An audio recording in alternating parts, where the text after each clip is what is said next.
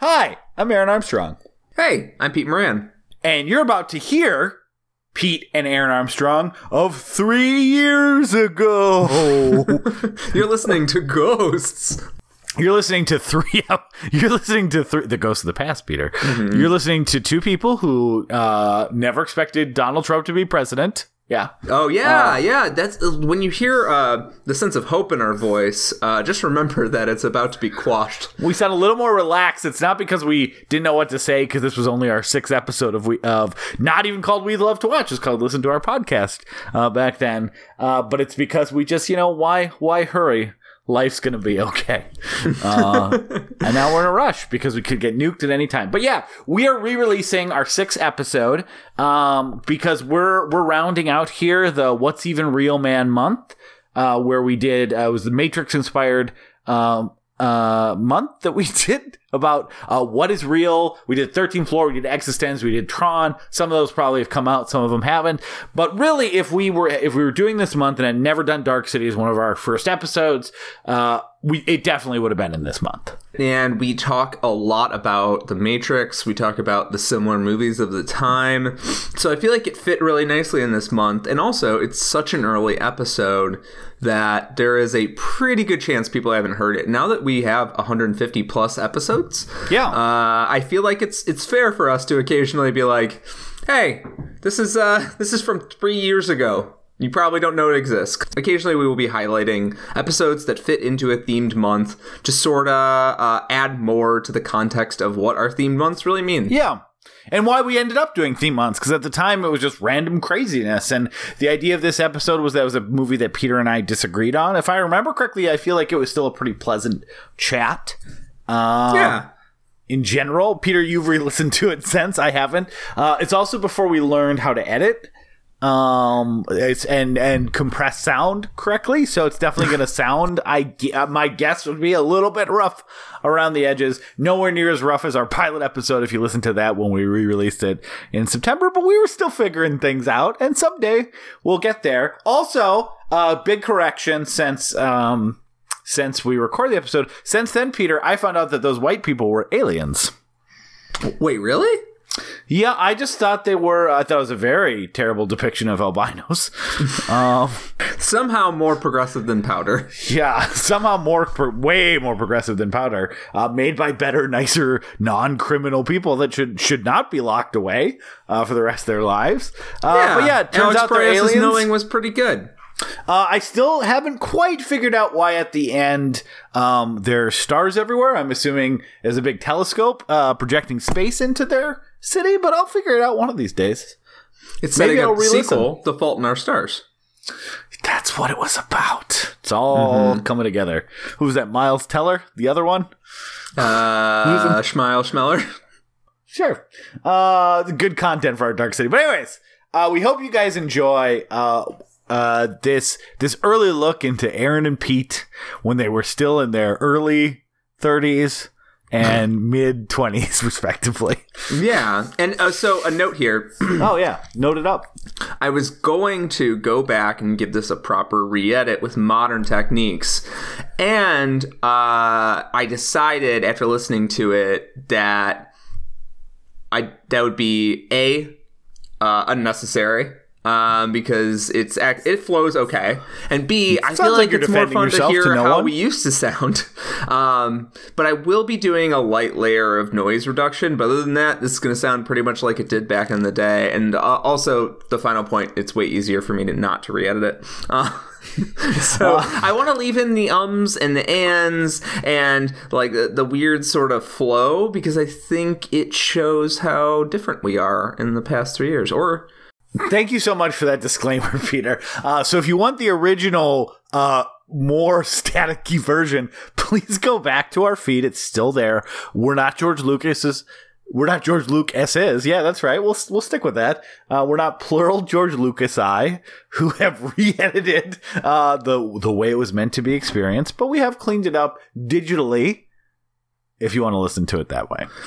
Yeah, and if you listen very carefully, I don't know if people know this, but you carry a gun in every episode. And I went back and turned your gun into a walkie-talkie in this episode. Oh, excellent! I can call my walkie-talkie. Help! There's aliens. We need a gun. Send guns. All right.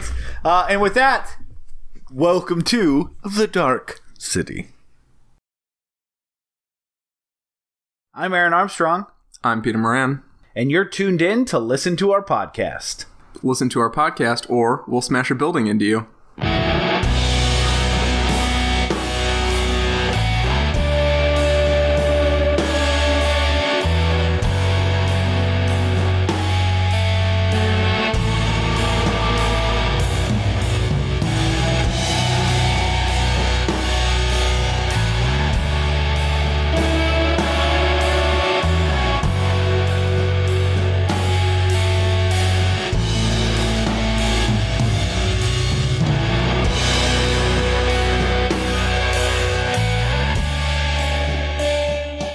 Hey, Peter. Hey, Aaron. How you doing tonight? I am well. Now you've given away that we record at night. Really, the air of mystery that we've been trying to cultivate. Like, who are these people? Do they get up at 3 a.m? I guess I was gonna say day or night, but those are really only the two options. So there's not that much mystery when there's only 24 hours to work with, and night is a good third of the day. What about Twilight? What about Breaking Dawn? I don't care for those time periods. That's when I'm at my most sparkly. That's a pretty hacky joke, but I'm gonna leave it. Let's just move past it. So this week we decided to just go ahead and not record with that many segment ideas up front. I have 0. Do you have any? I do have one. Should we talk about what movie we're gonna let's before we get into our not available segment ideas, which again, this could really psych a lot of people up. They're like, finally, they forgot to do their homework ideas. Honestly, we're probably going to run out of these at some point anyways, and just start talking about our day or sandwiches that we ate or puppies we adopted. And we'll be totally done with our quiz-based segment ideas, but we are going to I adopt enough puppies that I hope that I adopt enough puppies that I can have an entire segment on the show about it. As to what puppy you adopted that week. Yep. The house will gradually. It'll just be the podcast will be just nothing but me yelling over barks and whines. We haven't even just talked about what movie we're going to be talking about, which is. Possibly, because I don't know what Peter's take on it after he watched it. Let's save that a little bit. What mystery? It is a mystery. Because if this does end up, we kind of set it up now for weeks. So if this really ends up being, oh yeah, I liked it. This could really pull the wind out of the sails. But we're gonna be talking about Dark City, a movie that I love, and Peter has progressed in the past weeks from I don't care for it that much, but I like the art design to I hate that movie. So we're going to see what he thinks about it tonight. But before we do that, we'll go into the one segment that we actually have because Peter did not do his homework. He just did a bunch of research on the movie, which, like, Peter, come on. No one turns into learning about the movie that we're discussing. They really like quizzes based on whether dogs in other movies have perished. People just like talking about dead dogs. I don't know what it is. It's a big traffic bump. Every week that we talk about dead dogs, we get another bump. Yeah, it is. Fun fact for you, Peter. Dead dogs has never not been the #1 trending topic on Twitter. Never. Since the inception of Twitter. It's a hashtag your dog's dead now. #1 all time. So the one segment I have is so whether or not we actually agree on the movie, I don't know yet. We're going to get into it, but I will say I do not care for the title of this movie. It's really generic. I mean, it's Dark City, a movie, and I don't really care for the title. It's the sort of title that I'm like that if it were done in the 1940s, I'd be like, oh, that's kind of cool. But since it's like so reflective on 40s and 50s noir, that it just feels super self-conscious. Yeah. Like, it's not a title that's, like, directly offensive. Like, I don't... When we're talking about the movie, I'm not, like, uncomfortable saying it. It's just a really generic title. Yeah, it's generic. I see where they're going from trying to copy the film noir of the olden days of the 40s and 50s. But it feels like if you're going to reference that, you should do a better job than having a like. And you know what? Actually, you might not know this. Maybe you do, Mr. Research. But there was another Dark City that was a film noir starring Charlton Heston from 1950. I saw that. That was one of those things that, like, one of the trivia sections that I read said, this is not a remake of the Charlton Heston movie. I was like, well, that's really stretching the definition of trivia. Yeah, all whenever you do research, all of your research sources should have this goes for whether you're trying to become a medical doctor, study for a test. All your major research sources should have trivia sections. That's how you know you're doing good research, is if the book or the website that you are using for research has here's some trivia that you might want to know for your research, Peter. We should change the name of this podcast to Mr. Research. Mr. Research and the douche. Yeah, fair enough. I think we'll both be underwhelmed by the amount of research I did. I knew that the movie was originally titled Dark Empire. Son of a bitch, Peter. So, I should say, my entire segment was apparently based on you doing no research. But is that I didn't like the title of Dark City, but there were like 10 or 12 alternate titles I found. And I was going to read you a list of titles, and 2 of them are real and the rest are fake. And you were going to need to figure out which of the 2 of the 15 I was going to read to you were real. Yeah, hit me. Let's do it. Well, okay. I think you're going to know one of them. Take that one out. Champions adjust, just like the Mighty Ducks. Well, I only kept in 2 real ones, so I don't remember what the other ones were. So it's fine. So you giving me shit for not preparing a game. I ruined my own game. Have I been lifted by my own petard? Is that what's happened here? Am I misunderstanding, or did you just say you don't remember which of the answers is correct? No, I remember which of the answers are correct, but I don't. I wrote down 2 that were real, and I don't have that resource in front of me. So it's fine. It's fine. Let's just do this. And you're gonna get 1 right. So already you're gonna start with a solid 50%, which is an F. Let's see if you can get it to an A. So let's start. I'm just going to list these off, and at the end, I want you to tell me the 2 that are real. Dark Empire, Peter. That's the first one. Mm-hmm. It's Dark Empire. Who turned out the lights? It's super dark in here. Darkness Falls. Am I blind, or is the city very dark? When the lights go out in the city. Night and the Dark City. Dark World. Dark Strangers. Don't Talk to Dark Strangers, Black City, Dark Corners, Did We Pay the Power Bill for the City this month, Nearest Dark, someone crashing into something and saying, whoops, didn't see you there, city, and I close my eyes and can see the city because my closed eyes are essentially the same because the city is pretty dark. I want to see the last one jammed in a poster. Now, this may shock you. Only 2 of those were real. Some of them, I'm not, like, again, I know hearing those, you're probably like, these all sound really real. But I need to assure you, all but 2 of those were made up by me. So the first one was Dark Empire. Yep. Which I already said. And the second one is Who Turned Out the Lights? Dark City. That wasn't even a title. That wasn't even a title. I said the one? I was Who Turned Out the Lights? It's super dark in here. That one is just so ominous. You know, it's like Who Goes There, like those type of old classic sci-fi stories. This one is just Who Turned Out the Lights? It's super dark in here. I actually thought what would have been clever, this was a made-up one, I'll let you know, but Night and the Dark City would have been, I think, a really good one. Was one of them, fuck, I stubbed my toe in this dark city? Kind of, because there was the banging noise, and then whoops, didn't see you there, city. That was one of my fake.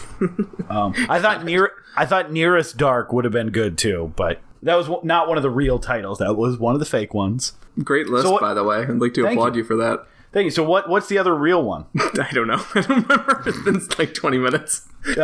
Dark World. Dark World. Dark Wow, World that and is a Dark terrible Empire. title. Yeah, they're all pretty terrible. It's funny that they really only went to, okay, we got to start with dark. We know that for sure. Because it's dark. Because it's night for the entire movie. God. So we got Dark City, Dark Empire. I mean, there's no empire, so I'm glad that they got rid of that just right out of the way. Because if you hold a city, I got to be honest with you, you don't have an empire, okay? you have dreams well above your means right now, buddy. Like, you got to scale it back, organize your city, maybe get some sort of militia, then go out and try to, get an empire. We don't really know how far that these aliens have gone in their plans for universal domination, but we can safely assume they're pretty cheesed about losing this single city. So I think we can assume that they're not going much further than that. I don't know if you're trying to make a joke, but just to be clear, their plan is not world domination, Peter. Don't know if you watched or paid attention to the movie. It's just not dying is really their plan. But they are bad aliens. They're mean aliens, and they clearly do not have the skills to run their own empire. They're mostly just fucking. They're just mostly abducting people and then fucking with their lives a little bit. True, but no anal probing. So it's a really the aliens in this movie have taken a big step up in their experimentation from the type of aliens that we're all used to in our day-to-day lives, I guess. Yeah. Then instead they're just probing your mind anus. Well, I'll tell you what, I think the segment over, and I think that we are making a wonderful case for everyone who has said, you maybe just stop doing the segments to this week. So, congratulations. This episode is more of a confused mess so far than the movie Dark City. So let's start talking about the movie.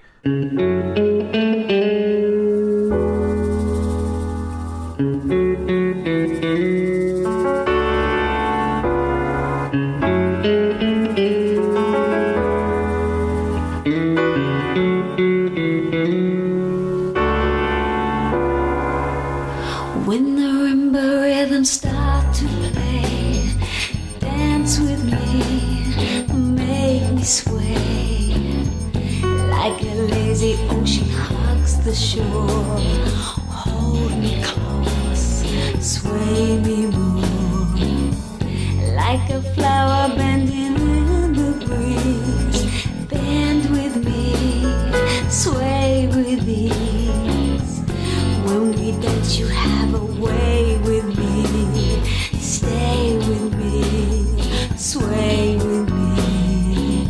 All the dancers meet me on the floor. So I'm going to do a 90-second plot recap, which if anyone is timing on those, they know that is just a catchphrase for us and not an actual measure of time. 90 seconds is just a figure of speech. It's just a figure of speech. Yeah, we should have a disclaimer in our notes that 90-second plot recap may be more seconds. But I think they've ranged from like 30 to 8 hours based on the Flash Gordon one. Anyway, so let's start this out. Let's see if this is going to be a friendly, nice discussion that we're going to have as two film-loving buddies who just love movies and the creative worlds that they make in front of our eyes, or if you're going to be a giant dickbag the whole time. And we're going to have to talk like that. Peter, this time upon viewing Dark City, what were your thoughts? Wait, I thought you were going to do the 90-second rundown. I said, I think the exact opposite.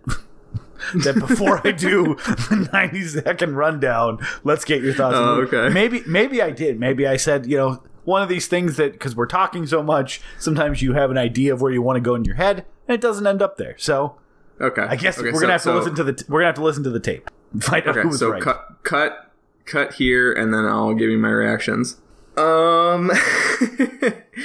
I think that this is one of those opportunities where I return to something that I didn't like a bunch of years ago, and I would rate it the exact same number of stars as I did back then, but for I would like to think more complex reasons. I think my demands have gone up as a viewer as I've gotten older. This movie disappointed me on most levels. Again, it's not a terrible movie.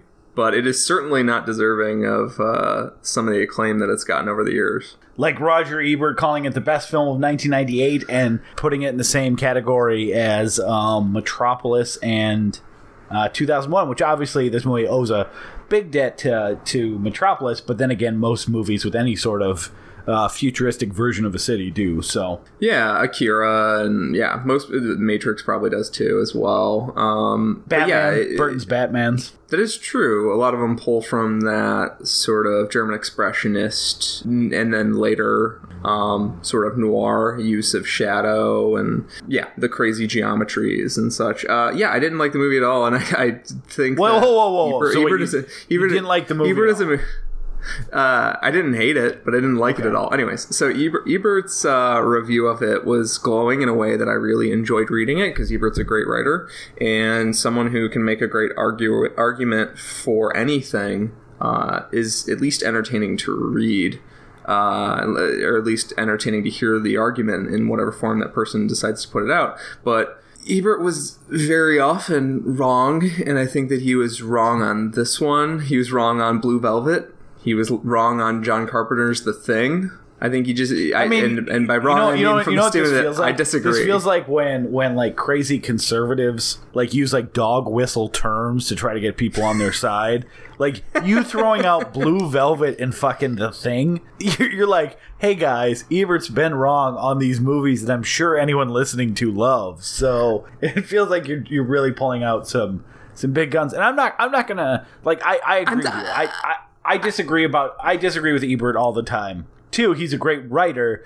A lot of films that I've seen because of him, because of his reviews, are his great movies. 75% of them I probably agree with, and the other 25%. And I also want to be clear, like, I guess we're probably going to have a lot of jokey banter, but I'm not trying to convince Peter throughout this episode. I think we haven't really had one of these where we kind of disagree on the merits of a movie. I kind of want to, before we get into the plot, like, it's fine that Peter doesn't like this movie. I don't think we're going to be trying to convince each other. I think what this is probably going to be is a conversation about why it worked for me and why it didn't work with Peter. Now, because as if you're listening to this podcast, you probably know our personalities, there'll probably be a bunch of random mean jokes thrown in, but I want to be clear that is all in good fun, and if you listen to this podcast and you love Dark City or you hate Dark City, like those opinions are equally valid. Yeah, and also the point of this podcast, again, is to talk about these movies as these unique cultural objects, and whether or not they work is part of the conversation.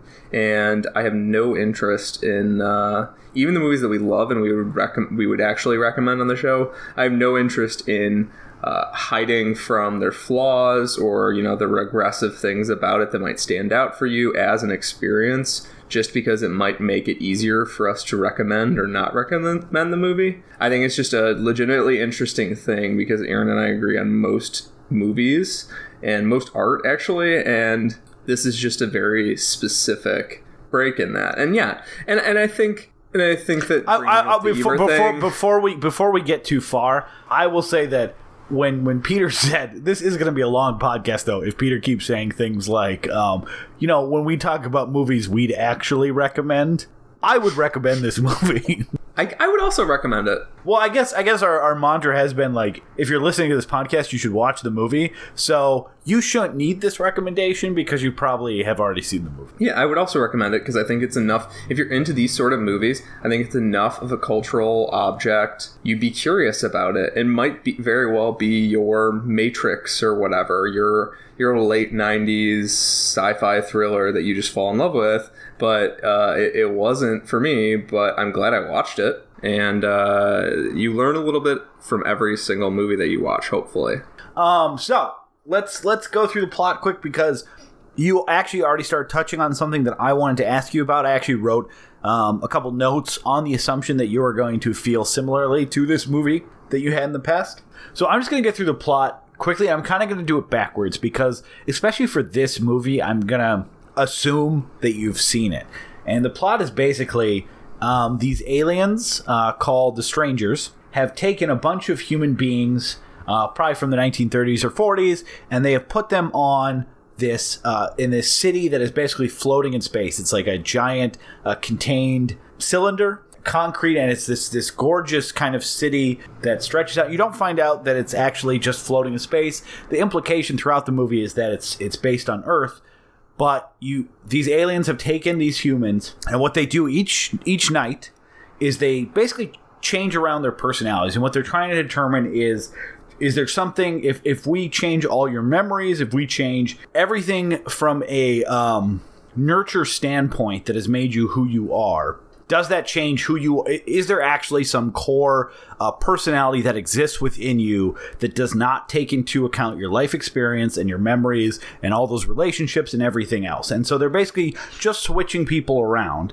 And eventually, one person played by Rufus Sewell, his name's John Murdoch, he kind of wakes up in the middle of this process where they put everyone to sleep and do a little switcheroo on everyone.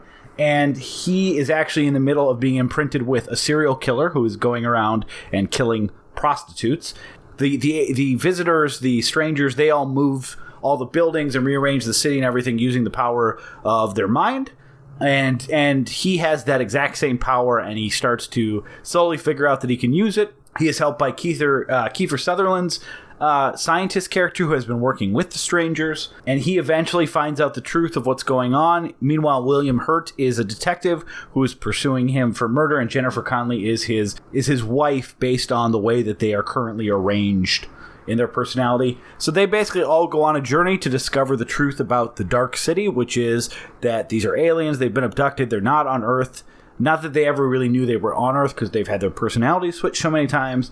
And at the end, John Murdoch defeats the strangers, takes control of their machines, and now the city is his to control. And his first act in doing that is to create the childhood beach that he remembers visiting as a kid based on the memories that they implanted. So that's Dark City. Like I said, you've probably seen it if you haven't.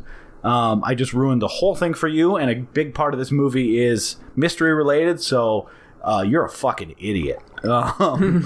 Why did you listen to this? Hopefully someone will switch out your personality and all your memories tonight, and you can watch this fresh. So that's the plot. So the first thing, before we get into, diving down to scenes and all that stuff, and we may do that less on this podcast. I don't know what this is going to turn into.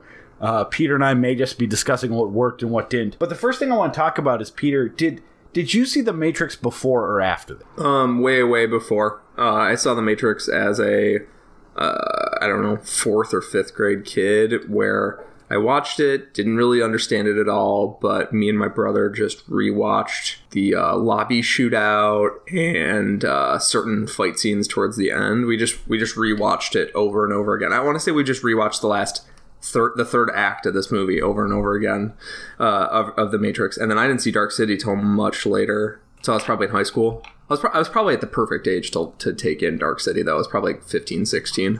I agree that is definitely the perfect age for Dark City. It's probably about the time that I watched it. And then I saw it in theaters, and then a year later, and I would have been 15, and then a year later, The Matrix came out. And I'll tell you what, the whole time I was watching The Matrix, I like The Matrix. I think it's a really good movie, but it felt like an inferior version of this same story, and I kind of forgot about that because I kind of forgot about that because The Matrix became a phenomenon, and I got sucked up into it, and I watched Dark City a bunch, and they kind of separated. But I remember that being my first thought.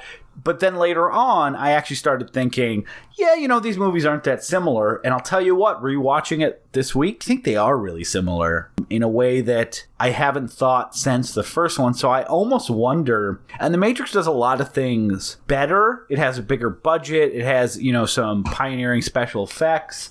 It has a lot of things that are more, I think, eye-catching. But because the story is so similar, and I hate talking about a movie in terms of another movie, but I think they are so similar that from a plot perspective, I wonder if you see The Matrix first, if you are going to have a lesser opinion of Dark City and vice versa. No, I get that approach, and I'm sure that that's true of a lot of people, that they saw The Matrix first and then they saw Dark City later, even though Dark City came out first, or that, they saw The Matrix and then a lot of other sort of mind-bendy sci-fi thrillers seemed sort of lame in comparison. They're very similar in the sense that they both are taking sci-fi concepts and stitching them to these broad sci-fi philosophical concepts and then stitching it to a thriller so that our characters, while they're on a path of self-discovery or world discovery, are also getting to have chase scenes and getting to have, in the Matrix, gunfights, in this movie, like psychic battles, and getting to sort of come to terms with the real world forces that are trying to keep them, in particular with the Matrix and Dark City, real world forces that are trying to keep them dumb and under an illusion. They're both trying to put them back to sleep, so to speak, and keep them under the blue pill. I'm just mixing all the metaphors from both movies. Well, I'll throw in another one because it really is like that both movies are basically that there's rats in cages and the rats are fighting back. I mean, this one they spell out that metaphor very explicitly, which I think works because of how early it comes in the movie. Conceptually, they're extremely similar, and I guess it kind of depends a little bit on where tonally and what they're aping. Obviously, Dark City is aping film noir.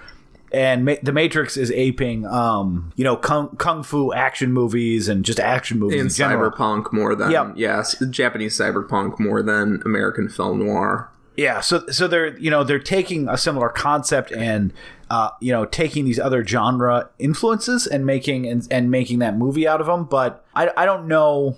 I guess the reason that I brought it up is because I was wondering if, and I would be very interested to know this for anyone listening, what order you see these two movies in and which one is your favorite. Because I'm just wondering, or which is your favorite of the two. I'm wondering if the people that have seen Dark City first would say Dark City, and I'm wondering if people that have seen The Matrix first would say The Matrix. I don't know if that's true. Maybe I'm wildly off base, but watching it this week, it kind of felt like that would be the case. I don't want to get too hyperbolic, but I feel like The Matrix did everything better. Ebert, when he was writing about Dark City and he was championing it, which, that's the best. That's Ebert at his best, was when he was championing stuff that he really, really loved and he thought that people would sleep on.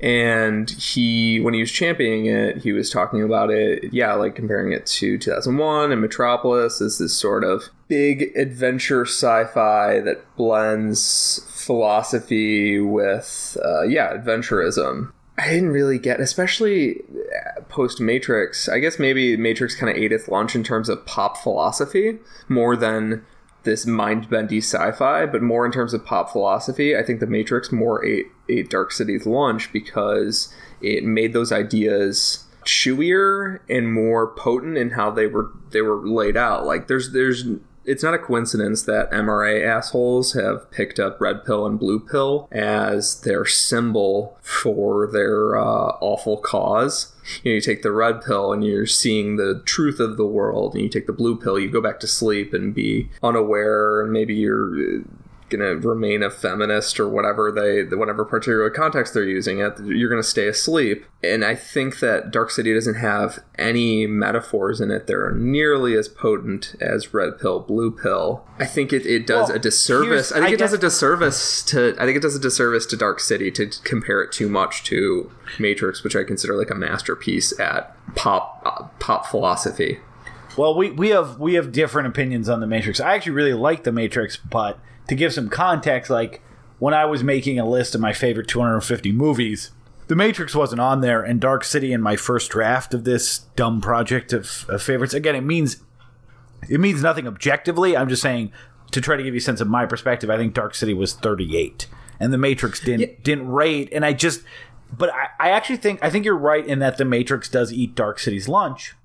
Because The Matrix is a mystery that's solved immediately, and Dark City is best when you don't know anything that's going on, and it slowly reveals itself. Because I think this is a brilliantly constructed. This is before we had the term puzzle box movie, but this is the way they are showing all their cards in a lot of amazing foreshadowy ways, but still keeping you in the dark. I remember the first time watching this was like, what is going on? How are they going to do? Like they were revealing pieces at an amazing pace. I think that the reason why you could make the argument that The Matrix ate Dark City's lunch is because I think that if you see The Matrix and you watch Dark City, you are like, I kind of know where this is going maybe a little more than you would if you hadn't. I think if you take away, it's still, again, I've seen it tons of times, knowing the mystery. Whenever you rewatch a movie, you're still like feeding your brain some sort of endorphins from, I remember when I saw this scene from the first time, or, oh yeah, I remember this scene affected me. That's why we have nostalgia, because you're not just enjoying a movie for a rewatch, you're also remembering how scenes affected you the first time and getting, a pleasure sensation from that. So I remember watching this movie about how tantalizing the mystery was and how they set up this world really well. And I think that if you've seen The Matrix, that some of that rug is pulled out from underneath you. Possibly. I'm not sure. This is just a random theory that I have. And I'm also going to say that I'm glad you talked about the MRA stuff, because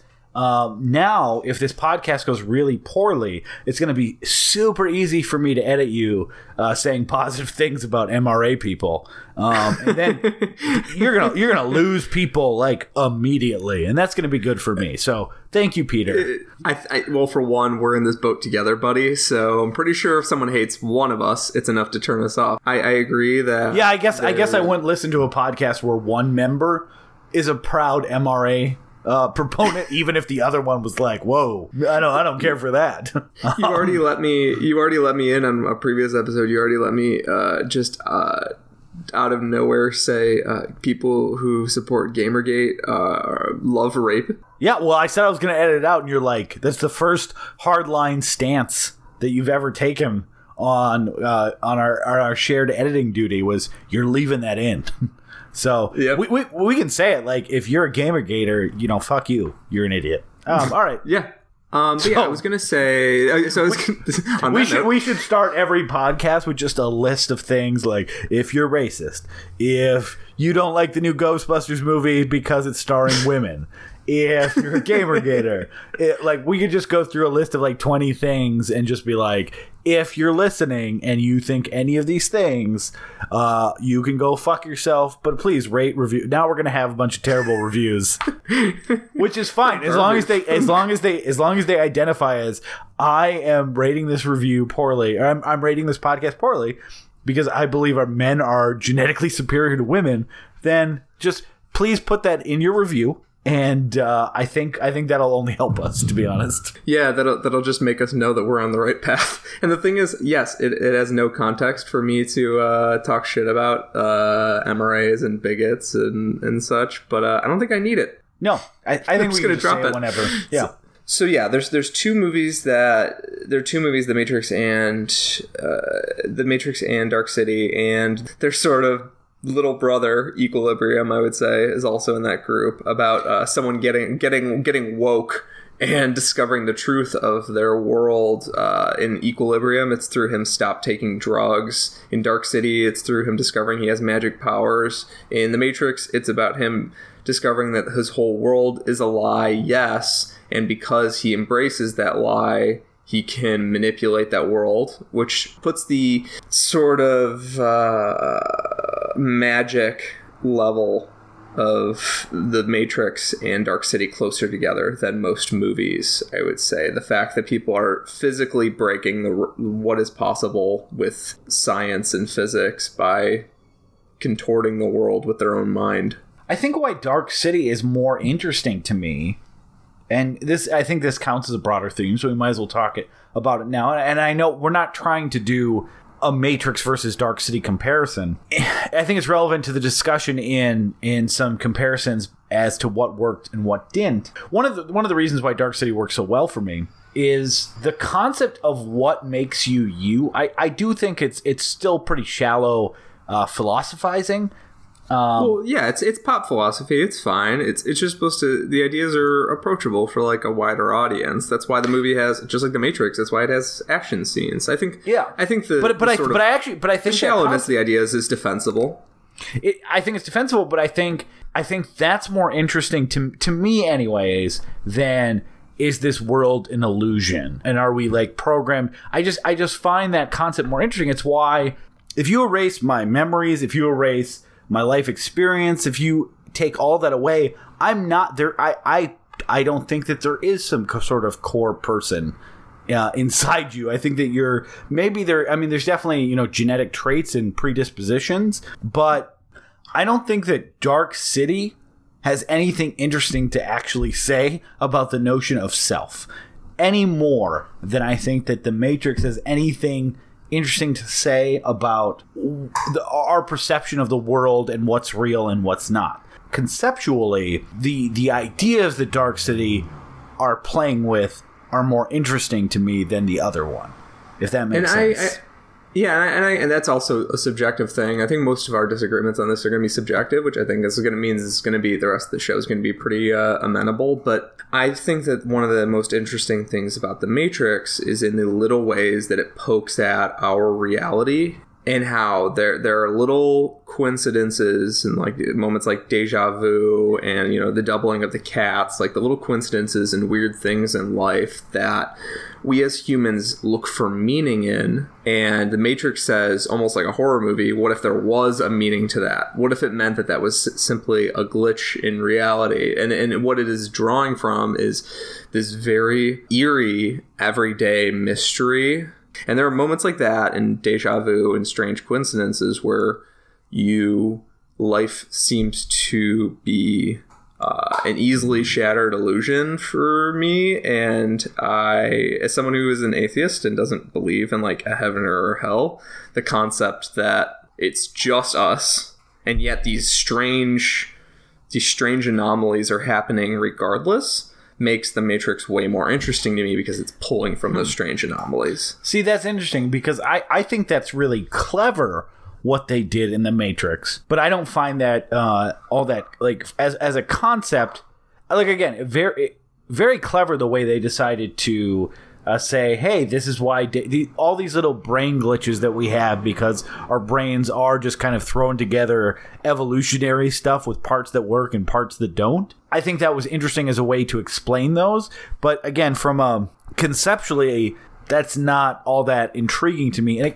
And I cannot stress enough that neither of these movies, in my opinion, go into any level of like I would never show someone who's interested in the concept of self or the idea of perception in the case of The Matrix, like watch these movies, this is going to give you a good base understanding of some concepts. Like they're not that. It's more about, I guess, what you find more compelling, and maybe it's just about what our own this is going to get maybe a little deep for a second, but what our own like anxieties and psychological issues are. Because, and I'm not saying that's the case with you in The Matrix and me in Dark City, but it may be that like my fears or my concerns or the things that affect me in relation to self makes me identify more strongly with Dark City.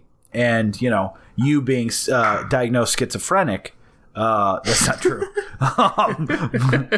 makes you identify more with The Matrix. How's that for a twist? And again, it may not even be that deep. It may just be what type of philosophical concepts that you and I find interesting may differ. And even though these movies are only skimming the surface of those, they're still present and they still affect the way the movie presents its world. Yeah, I agree in the sense that there might just be a core philosophical difference. And yeah, a lot of the stuff from The Matrix is basically just like like you said, it's just our body is cobbling together all sorts of weird evolutionary shit, and we live in a strange modern culture is a strange thing where we're not physically threatened. Hopefully you're not physically threatened on a day-to-day level, and so our bodies are like looking for patterns where none may exist, and that's where the fantasy elements of Dark City and the Matrix are. So yeah, there might be something there to the core anxieties or the core philosophical differences between the movies is just a subjective thing. To me, I didn't find, and I think this is one of the big things about Dark City, I didn't find a whole lot of humanity in there, and that might be part of the experience, that these people are in such an experiment that they're just aping humanity. I didn't hear a lot about what it's saying about humanity in the way in the Matrix. Even Keanu Reeves, I think, has a more sympathetic performance.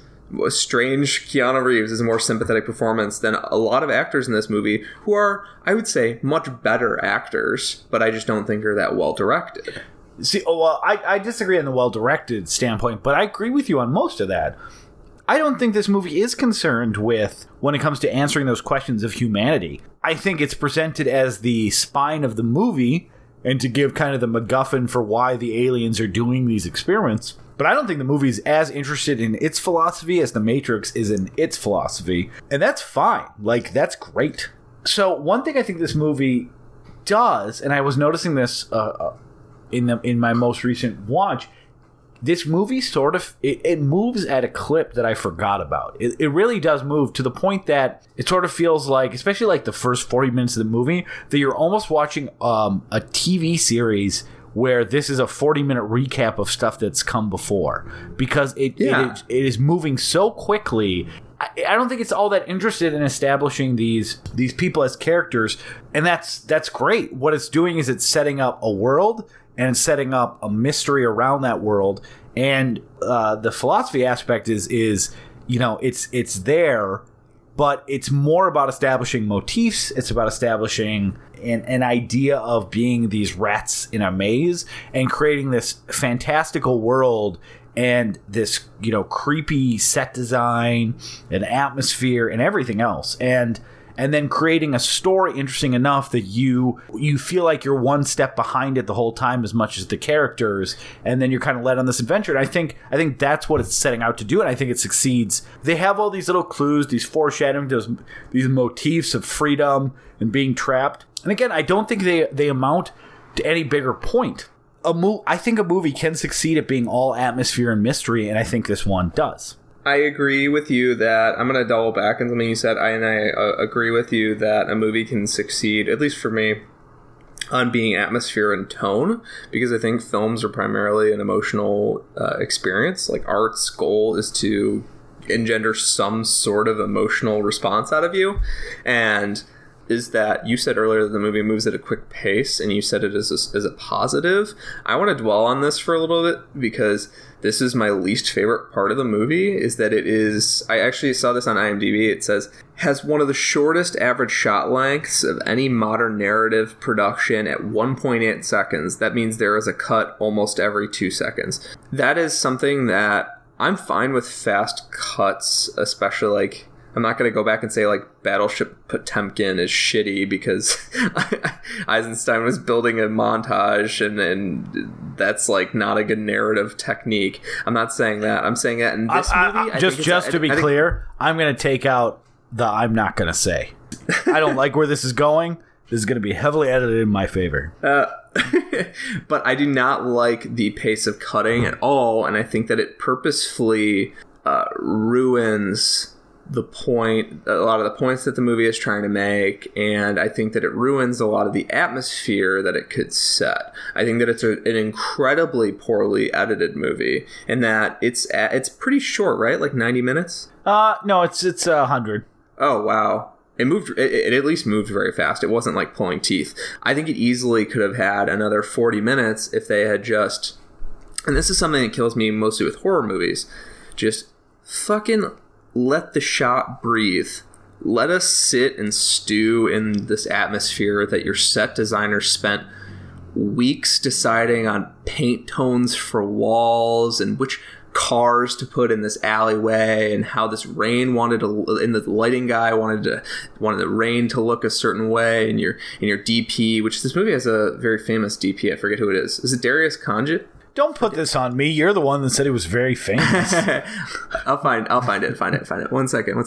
Dariusz Wolski, who did a bunch of Oh, he did the counselor. That's not a good argument for him being a good DP. But he did the Mexican. He did the Crow. He did Romeo's Bleeding. He did a couple Pirates of the Caribbean movies. He did some very visually stark movies. And I think that this movie's greatest sin is that it doesn't let the movie itself breathe ever, because it's in such a goddamn hurry to get to the next thriller set piece, and it just doesn't work for me at all. It cuts all the humanity out of the movie. I didn't give a shit about any character in this movie because of that. I didn't get to spend a second with them. Well, here's why I disagree with you. I agree with you in the sense that if you're just editing and cutting for the sake of, I have a fancy new machine and blah blah, like, you know, there's definitely those movies that feel overcut. But I actually think that the direction, that the speed at which this movie goes, fits with the tone that they're trying to establish. I think that the quick cuts are supposed to make you feel anxious, like you don't know what's going on, like you can't get your bearings. I think it's trying to put you in the perspective of the main character, that you don't know what's going on, and as a mystery, it's speeding you along so that you don't have time to catch up to the movie. You don't have time to ever go, okay, well, what's going on here? And again, just create an atmosphere of panic. I mean, they have a scene in this movie that is just it's very early on, where they're just at an automat that serves food. And it is a very tense scene with all the cutting for all the plastic openings where the food's located are flipping open in and out, and people are walking in and out, and the person who's serving the food is talking to John Murdoch and explaining that he was in there the other day, even though he doesn't remember. All he does is go and picks up a wallet, and that is an extremely tense scene, because of the frantic way that it's cut and edited and everything is put together. And I think that even though you were kind of saying, I don't care about the humans or the characters in this movie, I think Rufus Sewell, apologies if that is an incorrect pronunciation, but I think that his little the way his eyes are looking and the way that he looks so frantically at everything, he is a blank slate. He is basically he has amnesia, and he has memories that exist at the moment that he woke up, but he's still selling the panic that is going on. And I think the cinematography, the editing, the directing, everything makes the audience feel that same panic at whatever is going on. So here's what I'll say to that, is that I don't think he totally goes through any sort of arc in the movie, and that he goes through a arc in terms of powers. Like, I guess he goes through like a video game arc where he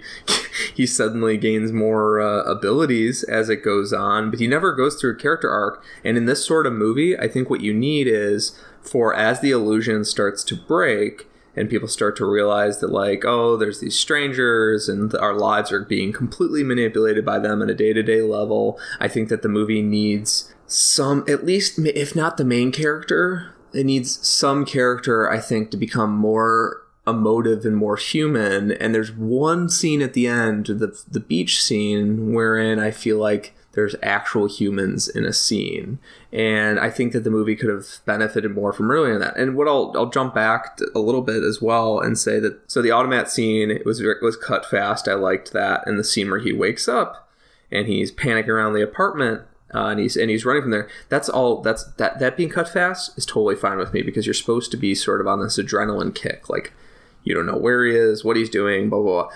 But a movie needs to modulate its tones and its pacing so that we're not constantly going at 11. And the movie constantly going at 11 works for a action movie. Like, even The Raid is modulated better than this, and The Raid is supposed to be go, go, go, go, go. And I think that what I would prefer, and this is a subjective thing, I would prefer these all scenes move really, really fast, and they let you sort of get caught in the panic, and then other scenes just show us something that has a more like obtuse truth to it. Like, they show us a weird mystery and let us sit on it for a little bit and then move on to the next scene. Whereas in this movie, it's go, go, go, go, go. And they're feeding us tiny, tiny little plot snippets as little food pellets almost to get us through the maze. I just made your argument for you, buddy. Yeah, thank you. Holy cow, this movie's deep, guys. So what these scenes are like, they're like food pellets, like a rat in. Yeah, the movie tries to give you these little food pellets as you go, and I would have preferred occasionally the movie to stop and give us something really to chew on. I would argue that the movie does slow down. And the reason I said the first 40 minutes is because I actually was starting to take note. Again, it's been a while since I've seen it, that the movie does clip faster than I remember. And then it kind of noticeably does slow down. It doesn't slow down to a snail's pace. It doesn't have long, lazy conversations, but it does let scenes build a little more and be contained. You think about the whole scene with Uncle Carl, who is the least, if Uncle Carl plays poker, he is the least convincing liar in a movie I've ever seen. I'd love to play poker with Uncle Carl. Yeah, Uncle Carl is dead broke because he couldn't sell a lie to save his life. But I think, that kind of plays out. Some of the conversations with Jennifer Connelly and William Hurt play out a little bit longer. It never slowed down to a stop, but it slows down to a walk. As it's starting to reveal that maybe these solutions aren't as clear cut, it's not that the strangers have prevented access to Shell Beach, but wait, people don't even remember Shell Beach. And I think that's one of the brilliant things about the movie is it keeps it going throughout. It's not, here's a mystery and here's a solution at the end. One of the best things in this movie is when William Hurt and Rufus Sewell are talking, and they say, hey, when's the last time you've seen daytime? Do you remember that? And you're so used to these film noir movies being shot and having scenes that take place exclusively at night that it probably hasn't occurred to you as a film watcher. You've probably spent the whole movie thinking that there is a day that you're not seeing based on the movie trying to establish a tone. And I think that's a fantastic scene where you're like, oh yeah, I haven't seen day in this movie, and oh shit, the characters haven't seen it either. The way they keep kind of stretching out what is going on with adding in new little bits of information throughout the movie. And I do think, like I said, it slows down to a walk. It is not cut like a recap the entirety of the movie, that the beginning being cut so quickly, it keeps you off balance for the duration of the movie. So even when it slows down, your mind is racing a mile a minute and it doesn't let you catch your breath. I think that, we'll jump to a scene that I think demonstrates more of what I'm saying versus what you're saying, and that It's such a weird way to put that. So there's a scene where he first faces off against the strangers, and that highlights a lot of my problems with the movie, because I think the movie is very poorly directed, and it doesn't know, barely poorly directed, and I guess as a byproduct of that, is barely poorly edited. So that go cut quality that you see in Michael Bay movies is here, where this fight should feel. I feel like this movie needed if you're gonna make a stew, I think it needed 40% more horror, because I'd never found the strangers scary, but they're supposed to be these ominous, strange creatures for most of the movie, right? They're supposed to be scary pretty much until he gets fully Super Saiyan at the end, right? I think that's subjective, though, because they definitely were, I don't know if scary is the right term, but they were effectively creepy for me. They didn't creep me out at all, man. And I guess pale-faced white people talking funny and sort of slithering at you and making these actually, here's the thing, they make this clicking noise when they're first introduced that I was like, oh yeah, that's really awesome. And then I don't think they do it ever again. Maybe just a certain character does that and then he dies. Is that the Mr. Sleep guy that dies? Maybe he just does the clicking noise. I think you called him Mr. Sleep. I think the names, I think their weapon of choice, I think the way they move and their costume choice, it feels less unique than it did in 1998. When I first saw it, it was absolutely effective in its creepiness. Now, if it was not creepy to you and not effective, obviously, I agree that is going to hurt the movie, because part of what this movie is designed on is you feeling like, who the fuck are these guys? I don't want to. And they're hunting our protagonist, and you're supposed to be driven forward by this sort of terror of the strangers. And one of the issues that I have with the problem is I do not like the fact that he just becomes this like psychic force and he can control the world in that manner. That goes back to another subjective thing that I just have problems with magic in movies where there's no cost to the magic. It's just people like shooting magic beams at each other. This movie has like a telekinesis that I think is like one. If you don't establish what the limits are of what the magic is in a movie, you lose me immediately, because that's why gunfights and sword fights work so well in movies, is because we understand at least the language of gunfights and sword fights. We know that if someone can swing and they'll be tired, if they block, that they've successfully dodged that blow. Like, I don't know what the limitations are to two people staring at each other and launching magic darts at each other. Like, I don't know what the limits are. I don't know what their capabilities are. I don't know anything. So this fair enough. But I kind of disagree with you, and this goes back to something you said earlier. I mean, it's no surprise I disagree with you. That's the whole point. We know where we stand. You said that he keeps gaining additional powers like a video game. I don't think that's true. And actually, and the only reason I took notice of it is because you kind of tipped your hand a little bit to me when we were discussing this movie, and you said, "Yeah, I can't wait till it gets to that Dragon Ball Z ending." And so I was probably more aware of any uses of psychic powers and how long the final fight took, because obviously that was a problem that you had with the movie. I actually think that, first of all, the actual use of psychic powers is barely in this movie. And even the ending fight with them is more based on the chaos of everything collapsing around the machinery. There's like literally a minute of the two of them psychic forcing a knife, and then that's it. And it's over. It's there. But it's not. I don't think that I don't think that was accurate, that he gains powers like a video game throughout the movie. He has those psychic powers from the first scene that we see him. Like any protagonist who doesn't understand what he's become or what he is or what is contained inside him, they come out occasionally in weird ways. But it's all the same thing, where basically he thinks something and it happens, which ends up being, again, part of the mystery that these aliens think the city into being. It's not a city on Earth. It is a city that they've created with a machine that they control with their thoughts. I think it's so it doesn't do that video game thing, and it happens so infrequently, and it's not dwelled on. I think that if you had a problem with it, you had a problem with it. But I don't think it's so present in the movie that it's like magic psychic warlords. I think that's a minor part of the overall movie. I think he most definitely gains powers as he goes, because when he starts, he just kind of launches a blast on accident during that fight scene I was talking about. And that's the fight scene where I feel like if they had dragged it out and really made these guys creepy, and if I had felt this, if they'd let a shot longer, if they let a shot longer than 10 seconds of the strangers creeping in on him and us feeling like he's really trapped, rather than just these series of 2 or 3 shots that are all just kind of cut between really, really fast with very few close-ups, I think that it would have worked a lot better if they had let the scene sort of sit and stew, and I would have been scared of the strangers. And then the moment when he finally releases that psychic blast, I would have been like,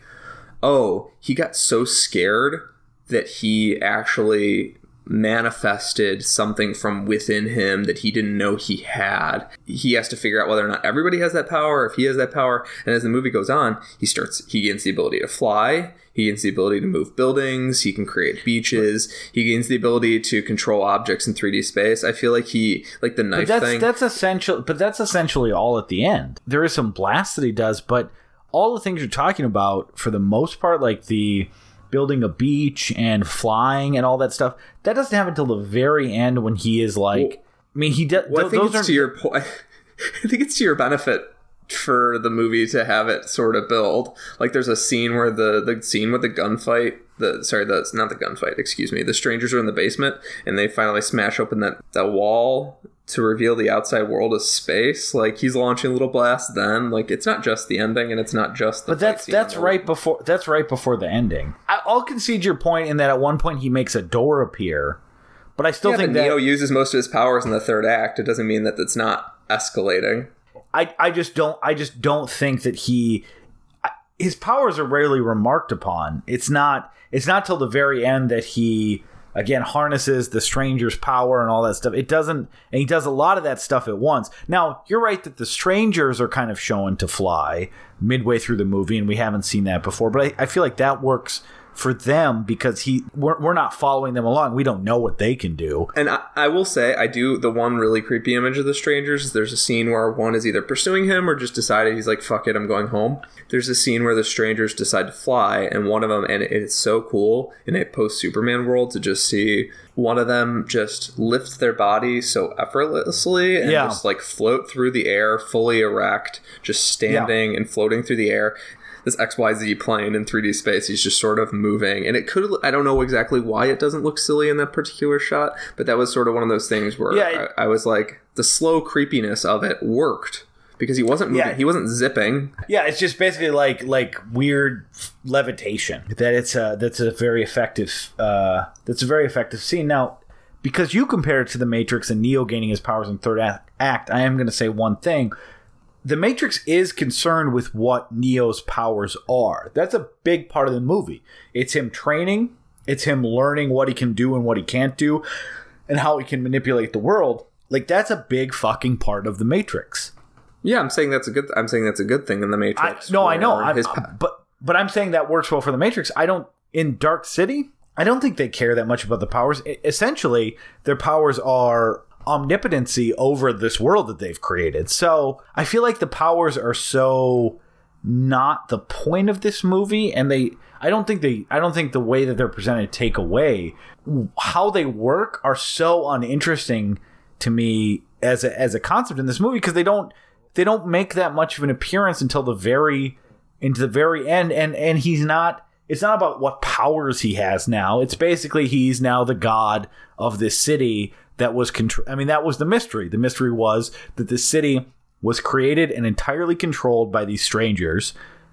Now he's in control of the city. He is essentially the god of this world. So how his powers work and how he can use them. I mean, he's not learning to use them. They just come out because he's in some way, all of their moving people around and switching their personalities has somehow created someone who basically has the same control over their universe. And that's why I don't even think it's magic. And that's why the magic stuff doesn't interest me. It's not about that now he has these powers. He just has these powers in relation to how they operate the technology and the rules of the universe and the spaceship or whatever you want to call it that they've created. So he's essentially just been tapped into. The strangers say that it takes lifetimes to master these skills. It just feels like he basically got their code book and now he can manipulate their world. So the definitions of them are they're uninteresting to me in this movie, because I don't think the movie's that interested in them, where I think the Matrix, it's very important you know the rules, because that's Matrix learning to manipulate the Matrix is like the core of that movie. Yeah, and I think that the Matrix deploys the escalation of his powers in a much better way, where we're essentially, I mean, up until the final fight with Agent Smith, we're essentially just watching someone who has gotten so good at understanding the rules of this world that he's become a John Woo character. Like, he doesn't do anything that isn't done in Hard Boiled and then he becomes, when he becomes Neo, or he becomes the One, he just becomes a incredibly good fighter to a slightly higher extent, so there's a little bit of escalation there. The only thing that he does that's a magic ability that we didn't know he had is when he dives into Agent Smith's body, and that's supposed to be like a genuine shock. And I think in this movie, the moments of revelation of powers don't have any genuine shock for me, so they're just kind of like, I guess, like, because the problem for me is if you don't build any import into those punches, then it's just like, oh, well, then the movie did a thing. Well, I just don't think that the movie, though, is trying to shock you with the powers. Again, I agree that works beautifully in The Matrix. That movie cares about what powers that Neo has. And so when he demonstrates a power that they couldn't train him on, that works because that shows that he's the One. This movie doesn't give a shit about these powers. They're backdropping. So, I mean, when you're saying that didn't, like, you're saying that the thing that they didn't have effective scenes, you didn't find the discovery the first time you saw it that they're not on Earth and what's going on in the world. You didn't find that reveal to be a great reveal in the same way, maybe not in the same way that Neo demonstrating a new power was, but the same like that's that movie's reveal. Not that he can fly and has powers. It's that they are not on Earth. They don't even know about Earth. They don't even know where they were taken from. They're not in a city controlled by strangers. They are in a city designed and controlled by strangers. That they are literal rats in a maze. So I guess my question is, okay, so if they're rats in a maze, and the characters, until the very end, can't control the maze, which the only reason I wanted to harp on the powers is because it legitimately is, the epilogue of the movie is heavily based on the powers, which we'll get to the epilogue of the movie later. Not the epilogue, but the whatever happens after the third act. The ending? Some people call it the ending. Yeah. So the reason that the rats in the cage thing is not as interesting to me is because if they are rats in a cage, they can't control the maze, until he gets the power. To me, it doesn't really fucking matter if the maze is on Earth, if the maze is on the moon, if the maze doesn't even exist. Like it doesn't really matter in that sort of bombshell sense that you would expect, because it's like they're in the maze, they can't escape the maze, but he's slowly finding ways to break the rules of the maze, to open up walls that didn't exist before. And yeah, I was like, oh, it's in space, but like at that point we already knew they were aliens, because there's a really unnecessary shot early on where they show us inside one of the guy's heads, and they show us that there's a little squidbilly in his head.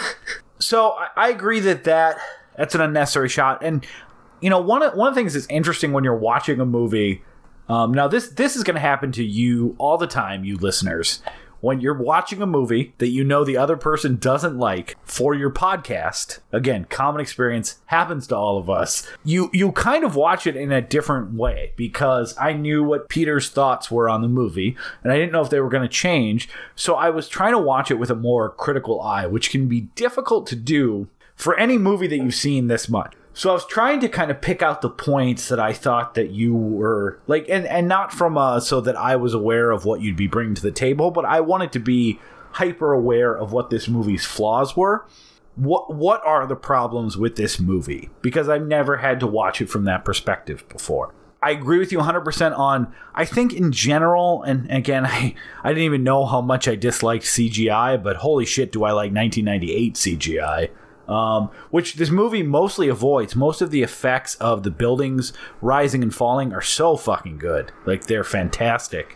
I think the building effects, the building smashing together and stuff, looks really, really good. The building's growing and shrinking looks really, really good. I think the magic powers is mostly where my complaints on the SFX are. So you like the magic powers in this movie, right? Yes, you're pro magic powers. I also feel like we edit this back. Just edit all my shit talking. We could totally edit this entire podcast to make it sound like we talked about the Matrix, which I sort of apologize for to our audience. No. But I feel like, I mean, we don't normally do so much movie comparison, but I feel like we're discussing this movie a little bit differently, and I feel like the comparison was made so much and continues to be made to this day that it's valid to discuss. The other thing that really doesn't, that I honestly have never noticed it before, but again, looking at this movie and going, okay, what is fucking wrong with this movie so that Peter doesn't catch me off guard? Oh my God, Kiefer Sutherland delivers a great performance, so different from the characters that he normally plays, especially now. Like 1998, it felt different, but post Jack Bauer, this seems like crazy that he played this character at all. My girlfriend loves 24, and I pointed out Kiefer Sutherland to her, and she was like, "No, that's not him. that's like his brother, like his like a Clint Howard like brother." he's Reefer Sutherland. Reefer and Kiefer Sutherland in Lost Boys and Reefer Kiefer. So I think his performance is really good, but his dialogue is just a fucking clunky hammer of exposition. I don't think I ever noticed it because it works. I think if you're sucked up into this movie, which I always get, it works because you're so desperate for some information. What the fuck is going on here? Even though most of his dialogue is just, okay, here's what was going on, and now you need to know this, and here you have this information now. Okay, it's almost all that. You're so desperate for that. It's like if you had like kind of shitty tasting water in a desert. You don't really care because I'm getting water. It really is just like barely disguised, almost stage direction exposition where, okay, so this happened. Even when he's talking, like when the aliens come and confront him in the pool, he like recaps what has occurred between them for no reason. Yeah. So here's what I'll say. So I learned this online because I'm not as well versed as I should be on a lot of classic cinema. I've seen Fritz Lang's M and a bunch of movies that Peter Lorre has been in.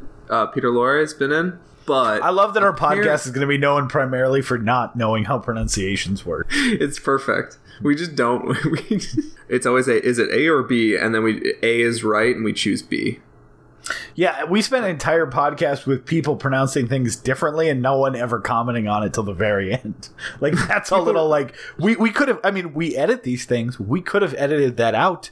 Instead, we just went about our day. Well, it's okay if everyone says Hedora and Hedera different. No one gives a shit. The English language is malleable. Well, also going back to the Hedera thing, I know they say Hedera in the movie. I think Hedora sounds more like a Godzilla villain name. But anyways, also, we watched the dub version, so who the fuck knows if the actor was saying it right? We both watched the dubbed version, so some annoying little American kid got to mispronounce everything in the script, and then a bunch more annoying people got to follow his act. Yeah, you think 1972, they're like, no, we know what this means. We were able to look it up on nothing. Like, you think they were making a call all the way to Japan just to fucking ask how this monster this name they made up was pronounced? That's not happening. Like, that's going to cost us at least $25. Fuck that. Just let the little kid say it. Hey, little kid, how would you say it? All right, that's canon. But the Kiefer Sutherland is apparently doing a Peter Lorre impression, and that makes a lot of sense after seeing like Fritz Lang's M. I think he's doing a good job with it too. I think again, it's not his characterization and his performance that is noticeably off. It's just all his lines are garbage. The dialogue in this movie is so tin-eared. We'll get to my least favorite character in the whole movie in a minute, but let's stay on Kiefer for a second to give him a little bit of praise. Kiefer Sutherland stuff early on, apart from the opening narration that is in the theatrical cut and apparently is in the director's cut, but I watched the theatrical cut, so I can only judge it on that, is the worst. It's as bad as the opening narration for Dune, where they're like giving you like 3 pages of an explanation on what the fuck's like the spice economy is up to and who the Harkonnens are and who the Andrettis are. Like, it's as bad as the Dune's opening narration for bad narration, and it's one of the things. So I feel like we need to pause there, because that when people talk about the difference between the director and the theatrical cut, they say the biggest improvement for the director's cut is it doesn't have that opening narration, which you're saying it's really long. It's 6 sentences. It feels so long. It does. Each sentence basically has. It's not narration in the sense that it's telling a story like most narration does. It's giving some bullet points. So based on the studio, the audience isn't completely lost when they're like, who are these guys? I'll say this. I think that the narration is fine. It doesn't bother me. The first time I saw it, I was enormously tantalized with what was going on.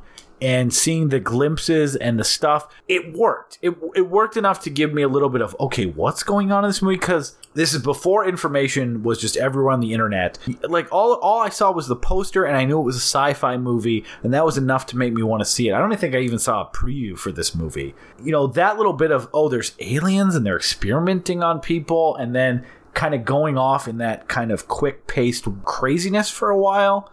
I get it. It doesn't need the narration, but I think it's fine. I'll say on that that the narration specifically annoyed me because I was watching this movie trying to pretend like it was my first time. And one of my biggest problems with the movie is that it doesn't let us sit in the illusion that this is an actual 1940s film noir for very long at all. And so the did he murder her, did he not stuff is totally pointless once you know that it's some grand illusion. And you're like, well, of course he didn't do it because he was put here by these people. Like, trying to watch it with fresh eyes, it really annoyed me how quickly they got to the magic stuff, how they make the strangers magic, which I really like, that hand waving and just putting people to sleep thing. It's really creepy. It's a creepy idea more than it is in practice.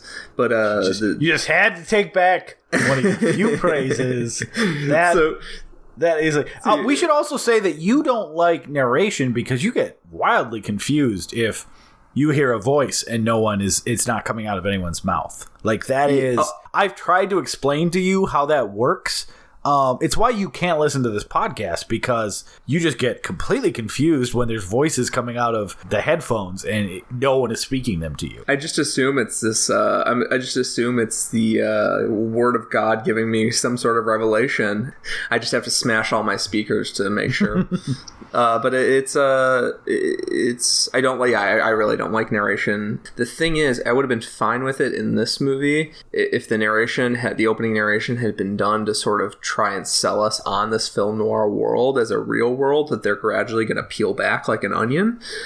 But instead, it's like, this is basically the dialogue right off the bat sort of betrays that this is all an illusion, which I think it kind of hurts everything else that happens in the first 40 minutes once you are under the you before can't before the first tuning, before the first, because I get it. See, it's hard for me to say that the movie did not want to present the world that way, because the first tuning scene is where the movie finally slows down a bit, and that is about 40 minutes into the movie.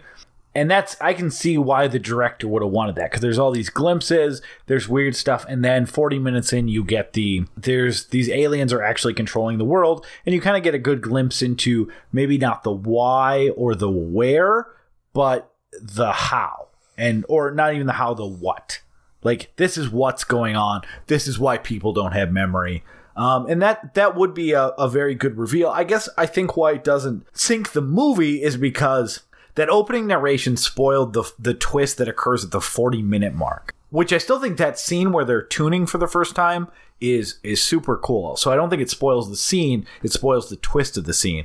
But I honestly think that's basically all that opening narration ruins. It doesn't ruin the stuff that comes at the end. It doesn't ruin the climax of the movie.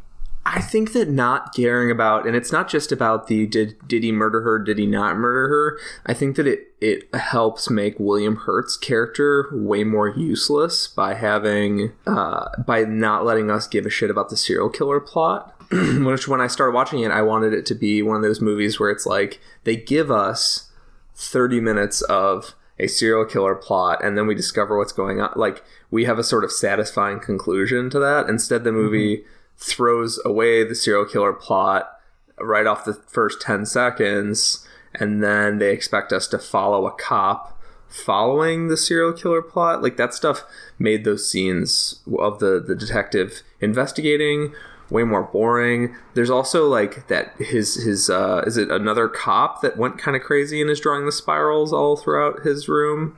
Yeah. He was the one that was working on the case before. He kind of figures out the whole thing and he basically tells, I think that's why one of the things that the movie is very effective on. He basically tells the audience what's going on in the movie, not in as clear of terms as Kiefer Sutherland will eventually tell everyone. But he basically says that, there's no way to get here. This is what's going on. He says it in a bunch of crazy speak, but it's all there. Like, the entire thing of what the strangers are doing, the fact that this city is not connected to any sort of planet, the fact that there's no way to get out, the fact that people are, you don't really have free will, and they're doing this. Like, he kind of lays out everything. I think that you were looking for, and I'm not trying to assign that you were like purposely doing this, but you were disappointed that the movie wasn't a murder mystery where you don't know if this person actually did or didn't. I guess I saw it, and I've always seen it as that here's our wrongfully accused protagonist with amnesia, how is he going to prove that he didn't do it? The question of teasing out whether he did or didn't do it, that still doesn't seem all that interesting to me, just because that's not who he is. And the point isn't figuring out. It's the same thing like with The Fugitive. Like, I don't think I don't need The Fugitive to wait, did he kill his wife? Like, at no point do you think that Richard Kimball killed his wife. The interesting part of that movie is how is he going to figure out what's going on, and how is he going to prove that he was not responsible for this? So, I mean, that's kind of how I saw the movie and the opening scene. So whether he was a murderer or not just wasn't, I don't know. I never even thought about it till right now as part of maybe what this movie was going for at some point. The difference, I guess, in The Fugitive is that we as an audience are communicated very early on that he wasn't anywhere near the scene of the murder the night of, like that. But in this movie, we're supposed to assume right off the bat, like, maybe he killed her. So, like, the movie clearly thinks it's somewhat, the movie is using it for creep factor. Like, are we hanging out in a room with a serial killer? Is our main character a serial killer? And, most movies that aren't Dark City if this movie were just a neo-noir sort of thriller, in the third act, we would find out whether or not he's the killer or not. And this is not the movie. And I do like that. And I do like that it's. And I'm not saying that the movie should have done that. I'm saying that the movie zigged instead of the movie. It didn't zig or zag. It zonged. It just turned into a different kind of movie. That's fine. At least let us have that first 30, 40 minutes where they pretend like this murder plot matters.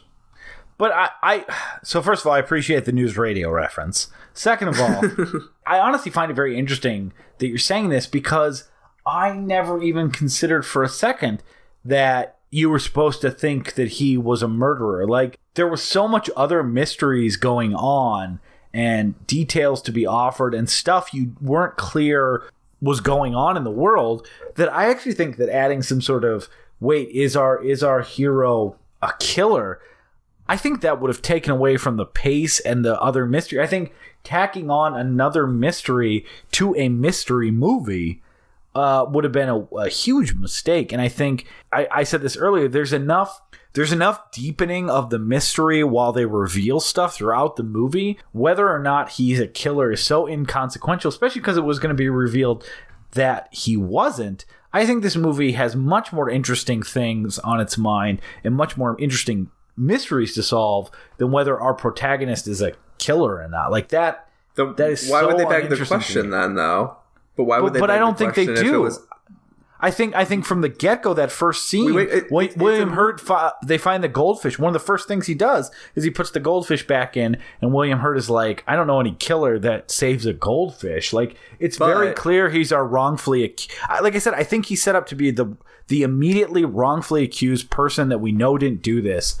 I don't think there's anything there that really ever suggests that they were going for, did he kill people? No, he has amnesia, and he saves the goldfish after he wakes up from amnesia. And after he wakes up from amnesia, he also looks horrified at the corpse. And I think that what you're supposed to guess is that he doesn't exactly know how the body got there. He doesn't know anything because he has amnesia.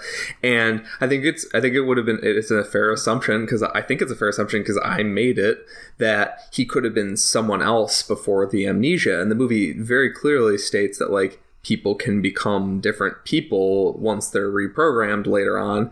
Yeah, but even if he was a different person, then he didn't do... I mean, at least from my conception of self, like, maybe his body did it, but a different personality did it. So either way, he's innocent. Yeah, sure. But regardless, did the cop doesn't care. The cop is just looking for the...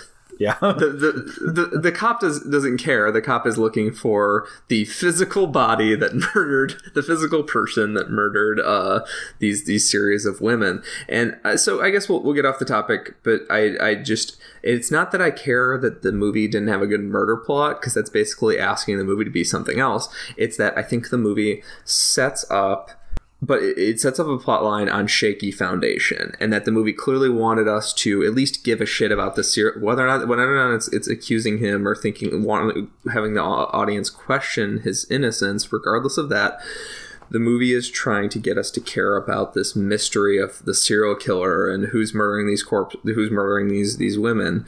And I think that it gets off on shaky ground. And I think that's part of the reason that I turned against the movie very, very quickly again before the magic stuff really got kind of nutty for me.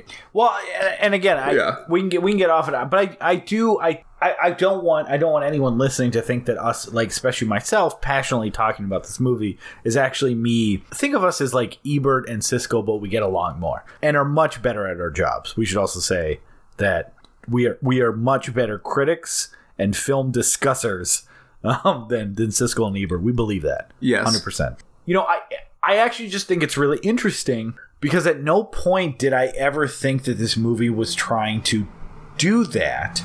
And I actually just find it interesting that you did, not because you're wrong. It could be that I went off in this way that the movie was going and you picked up a different thread that the movie maybe didn't follow through on as much. And that's why my thread kind of went to the end and your thread didn't, if that makes any sense. I was kind of hooked. Now it's not a thread. Now it's a fishing line. So I was hooked and reeled in throughout the course of the movie. Where yours was, my fishing line was cut off midway through, and so what I was following or what I was interested in, the movie wasn't. So I don't think that's you wanting the movie to be something it's not. You know, in a movie that's a mystery box and has a lot of plot threads going through it, maybe it does depend on which way on which thread you end up following. Now it's back to thread. Yeah, I mean, you can watch a movie 6 times, and on that 6th time, you'll learn everything there is left to learn about that movie. I don't get what you're trying to say. Just edit that out. So another thing that I wanted to jump on, we were talking about Kiefer Sutherland before we got sidetracked. This whole show is sidetracked. We might as well just call this show Sidetracks. So jumping for other characters, William Hurt is in this in a pretty thankless role. He especially like I said, once the serial killer plotline is sort of resolved, that it's just the strangers doing it, and for no real good reason, like it doesn't really factor into the climax at all. Once that kind of gets factored in, William Hurt becomes useless, and then the movie promptly blasts him out into space. Yeah, 1998 was a bad time for William Hurt to get lost in space because he had this movie and then he had a movie called Lost in Space. Both of those in different ways, he was lost in space. It's one of the few notes that I've used during this podcast because we've just kind of been going back and forth. So I'm just happy to use my notes, Peter. Thank you. Thank you. That was another movie that I recently watched, Lost in Space, because I really liked Lost in Space as a kid. I saw it 3 times in theaters. 3 times in theaters. I had the It soundtrack. as a kid. Lost in Space did not survive the nostalgia check. It's not a very good movie. I think, as everyone said. I think I never really liked it. I was so desperate for science fiction that I just would see everything. And embarrassing admission, but it was 1998. I was super into techno music as a 15-year-old, and the soundtrack was all techno. So that makes so much sense. It does. So where were we? So William Hurt. William Hurt is kind of thankless in this movie. He gets like we said, gets blasted through space when the movie's done with him. And he also, like a lot of people, has the movie's worst problem is when it tries to approximate noir. And he has a couple lines. I wrote down some. When he's talking about a serial killer, he has a line, "Give the man an A for effort." And I wrote, "Oh, fuck that," next to it. That is I don't even remember that line. That's like the laziest. So basically after 7, everybody was trying to write their cops as like these homicide cops as these sort of like gruff dudes who just crack jokes. And I guess a lot of this is noir stuff too. These gruff dudes who crack jokes about like, oh, that's certainly a way to get ahead in life. And then like CSI took it and made it into like a parody almost. And this movie has so much noir sort of blasé-ness about murder from him, or like he's got a scene where he's in an office and he's like, "I'm being punished for my sins, right?" And I'm like, oh, shut up. It sucks to have William Hurt just play this like bumpkin character. I agree with you that it's sort of thankless but still works because William Hurt's a very good actor. he's kind of part of moving the mystery along that I think if you're sucked up in the mystery like I was, works well. Yeah, it's true. I mean, he does a good job with the sort of flat noirish kind of style, but anyways.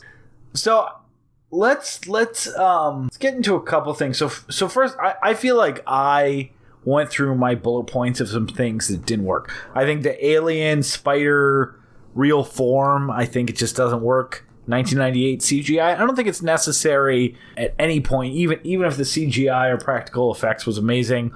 I personally think that their design in general is creepy enough that you don't need to have this other extemporaneous. Also, there's an alien spider infecting the brain. Like, that can be implied that they've taken over the bodies. I don't think it needs to be visualized or realized. And I think that especially, I would disagree with you that all of the dialogue is garbage, but I think that Kiefer Sutherland has to deliver a lot of thankless exposition lines. But I think he does sell them very well. That, like I said, I didn't notice it that much until I was actually actively looking for flaws in this movie.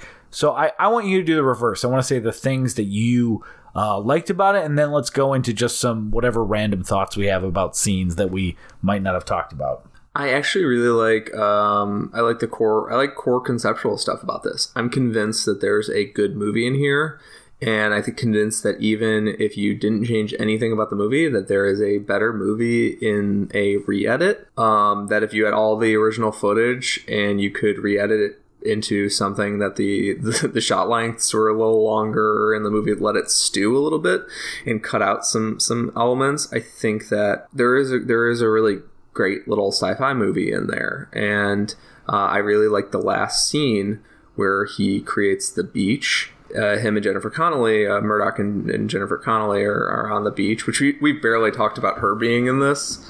She really is barely in the movie. And Jennifer Connelly's great.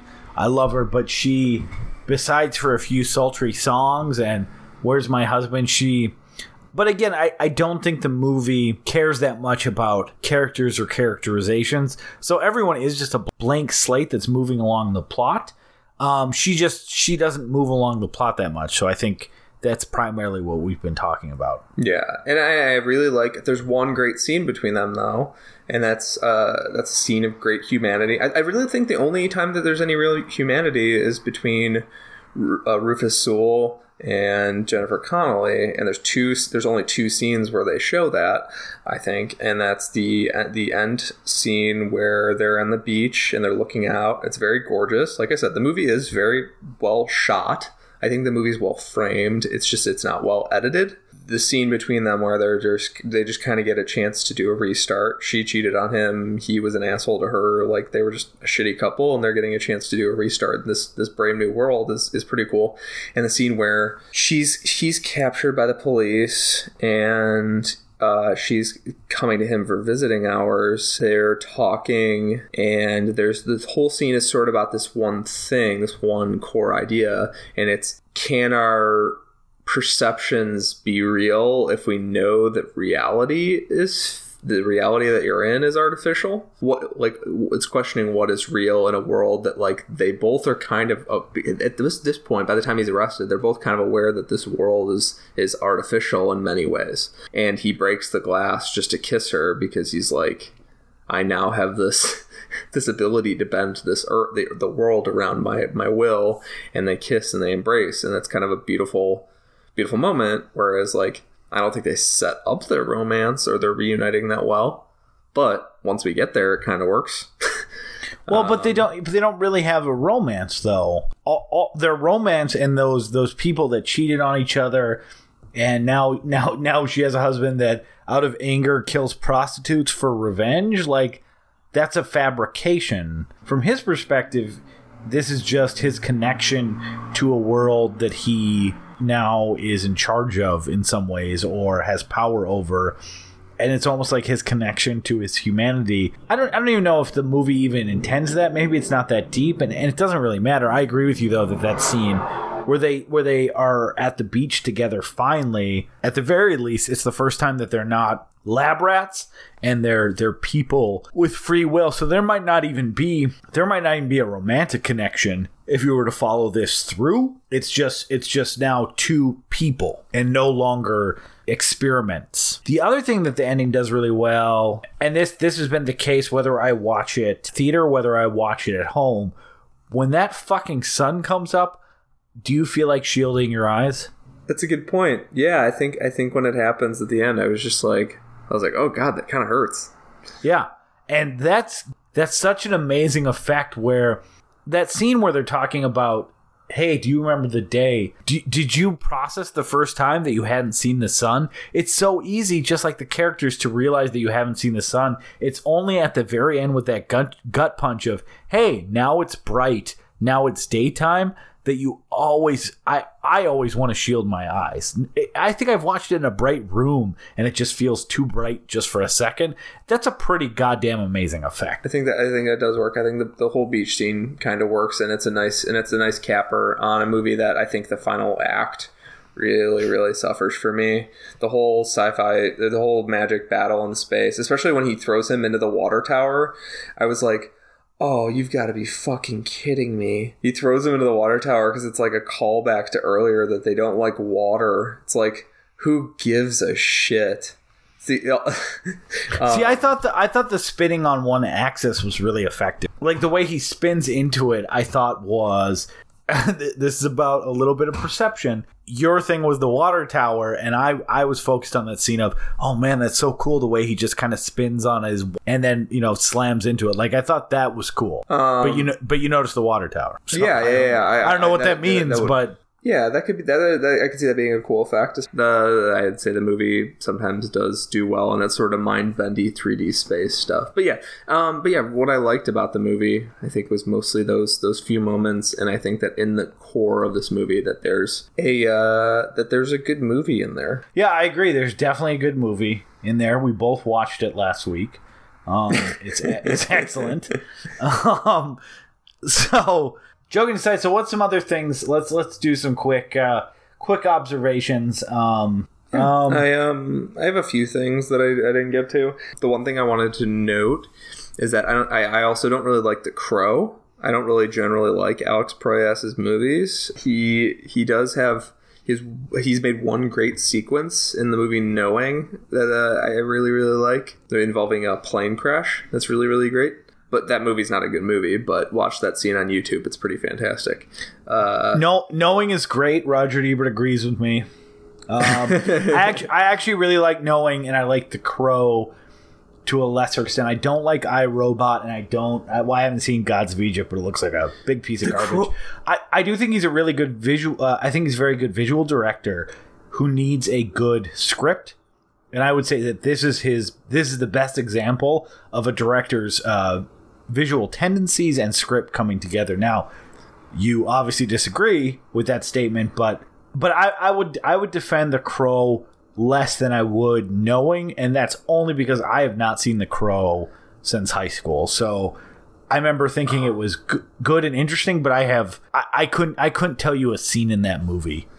And the Crow is one of those movies that I feel like sort of like this, where he made all these interesting sets and such, and he brought in all these interesting sort of visual voices, and then proceeded to give us a kind of janky, shitty version of all these sort of id-scratching action. Like, I don't like the fights in Dark City at all, and I wish that they were kind of excised and the movie had become, like, more philosophical. Like, even if he didn't have any tuning powers, and at the end of the movie he just, like, accesses a console that changes the world, that would have made more sense to me if there were no action scenes. I mean, I guess, like, scenes of him being chased by people is fun, but like him physically exerting violence on people doesn't really work. The Crow, yeah, I think, instead of violence, you thought he should just use magic, right?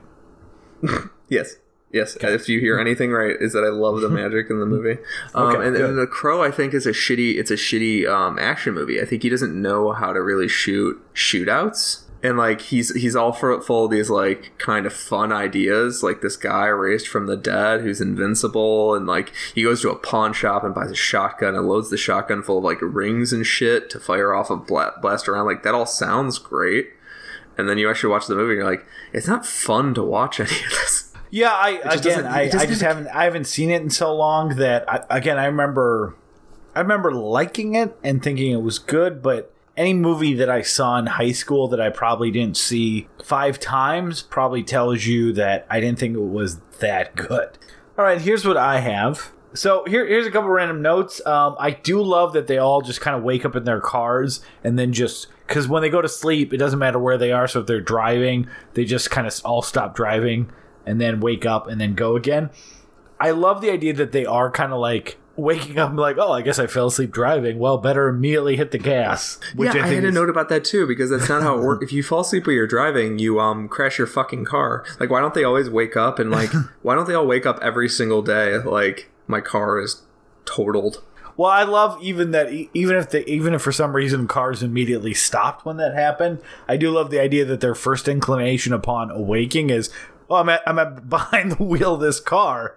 I should really press go. But I suppose, even though you have different lifetimes and you have different memories, you get used to habits, including just, hey, if you wake up behind the wheel of a vehicle, hit the gas immediately.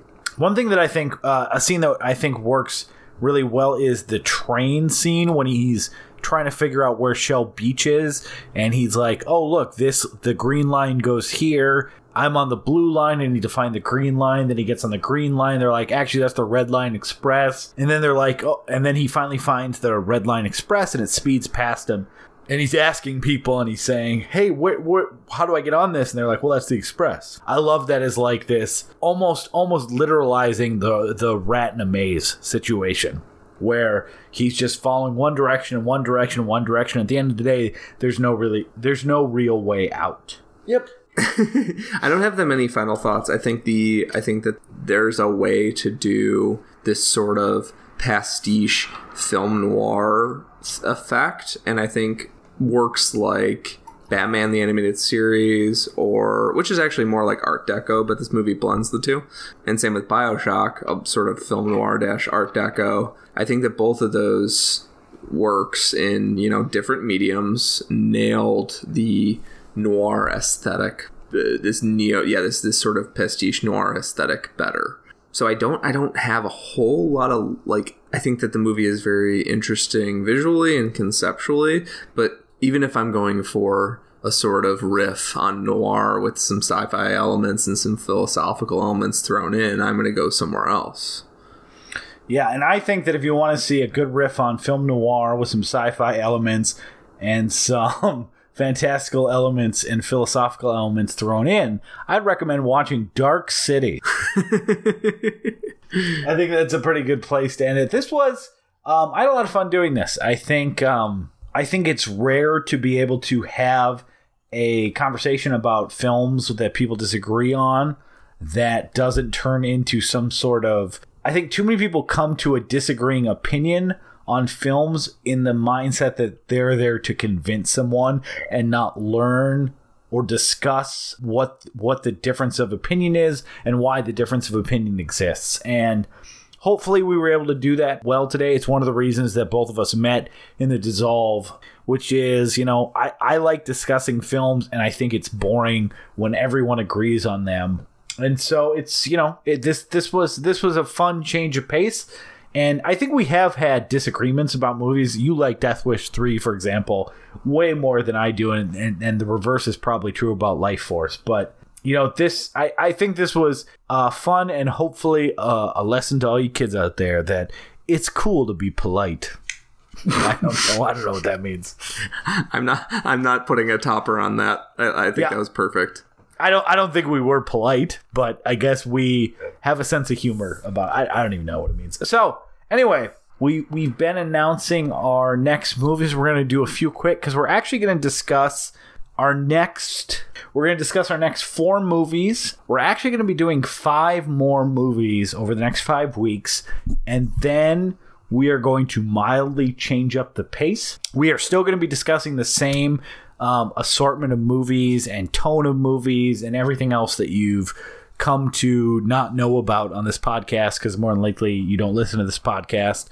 We're just going to categorize them a little bit differently, and so there's going to be some changes coming up starting in July.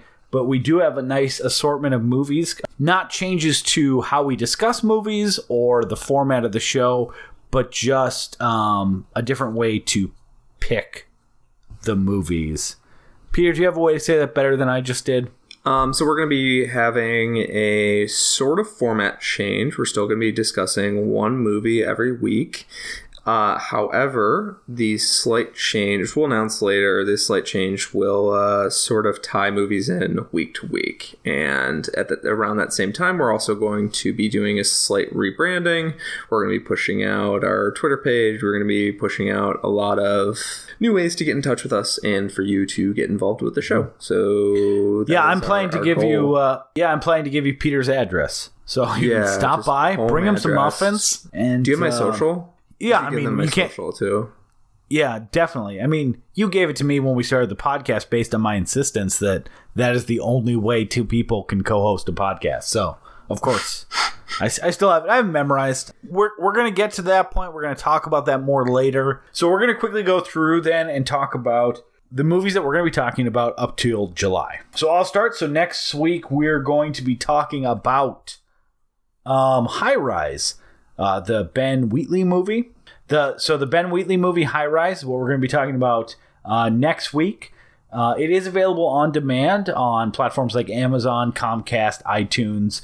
Also at your theater, if you're lucky enough to be able to go to the theater to see movies. I hate you, Peter, for not having a kid. It's supposed to be somewhat of a dystopian future and a brain twister, both things that obviously appeal to both of us. And then what are we discussing next week, Peter? After we do High Rise next week, the following week, we're going to be doing Candyman with special guest Joseph Finn of the podcast Try It, You'll Like It, which I recommend. It's a fun podcast that covers a wider scope than our show does. And so if you're not just into movies, you're into books, albums, stuff like that, you definitely try his podcast. You'll like it. You'll like it. And his podcast shares some DNA with ours. Is that in that both podcast names are commands, so we definitely identify with this podcast. The following week after that, we're talking about, it's our 10th episode spectacular. We try not to pick movies for the most part that are really hard to watch. For our 10th episode, it's as a anniversary present to the both of us, we are going to be talking about 1981's Possession with Sam Neill. It is extremely difficult to see unless you want to order a Blu-ray. It is also one of the best movies either of us have ever seen, and I think it was definitely, I don't know if it was the impetus of this podcast, but it was the movie that we said, hey, if we ever have a podcast, we need to fucking talk about Possession. So, but we are going to talk about it. It's great. If you can find it through any means, do it, because it's fantastic. So then after we do Possession, our next movie is going to be A Simple Plan, which is brought to us by a fellow dissolver, Dustin Koski, who's a fan of the show, and he's been very supportive of us, and we'd love to have him on. He's also a author, and he has his own podcast called Chilling Tales, the podcast, which is very good as well. And I recommend that one as well. And we will let you know if there are any updates next week on this order. But right now, that's what we have laid out before our big switch over to some different sort of format. Yeah, our big switch over to slightly more organized selections of movies. It's gonna be huge, guys. Yeah, and we are gonna have one more movie before that, our episode 12, which we have not fully settled on. So if you have any suggestions for it, feel free to write an amazing review that singles out me for my positive opinions of Dark City while not lowering the stars because of Peter's views on Dark City. You know, as we talk about more ways to contact us, again, like, review, subscribe on iTunes. We're on Stitcher. We're on SoundCloud. We're on a pigeon carrier message, right, Peter? That's a thing? Yes. Like if I promise you that. Thank you. Like if you say, listen to our podcast, you write that on a note, you leave it outside, and a pigeon just happens to pick it up, you're going to be listening to our podcast pretty soon. That's actually the quickest way to listen to our podcast. At least most convenient. Definitely the most convenient. You want to end this dumb thing? Yeah, you want to put this fucking thing in the can? Yeah, I think it's time. Peter, it's been an absolute pleasure talking to you about a movie that you're totally wrong on, but I respect your opinion, and I hope I never have to talk to you about Dark City again, because it kind of bummed me out a little bit. It didn't bum me. It didn't bum me out at all. It was actually really interesting to hear it from a different perspective. A movie that I've loved for approaching 20 years now. So, well, good for you, buddy. I had a blast chatting with you about this one. It was a much more amenable discussion than it could have been. I'm gonna have your whole family killed, but discussion wise, you have them killed over a better movie. You just had to needle me one more. No. All right. Thank you so much for listening, everyone. I am Aaron Armstrong. I will continue to be Aaron Armstrong. I am Peter Moran, and I hopefully will continue to be Peter Moran. Could turn into someone else based on the dark city that we live in. Oh, fuck you. Hey folks, thanks for listening to We Love to Watch. Thank you so much for listening to our show, and we've got just a few quick announcements for you. There ain't nothing in the rule book that says that we can't do some of our own plugs, baby. If you'd like to talk to us, tell us we're stupid, tell us we're beautiful. The quickest way to get to us is our Facebook group, facebook.com/We Love to Watch. Or our website, WLTWpodcast.com. Leave us a comment. Tell us we're doing a good job. Only tell us we're doing a good job. We're so sensitive. We're sensitive boys. We're soft boys. And if you'd like to help other people, if you enjoy our show and want other people to be able to listen to this fine program that we produce at no cost, we don't get any money for this. You guys have yet to pay us anything. We live and we breathe off of good reviews from iTunes. So if you would please go to iTunes, review our show, give us a positive rating. We would love to get more and more people involved in this show and this community. I know you hear it all the time, but it really does help. And we're also available, if you don't use iTunes, we're also available on Google Music, Stitcher, TuneIn. We're currently on SoundCloud. We'll take that out if SoundCloud goes away. That's it. Thanks for listening. Stay tuned, guys, on our Facebook page especially. We're going to have a lot more polls, a lot more prizes, and a lot more interaction with you guys. So keep it tuned in. Let us know what you guys are thinking. And again, above all else, thanks for listening to We Love to Watch.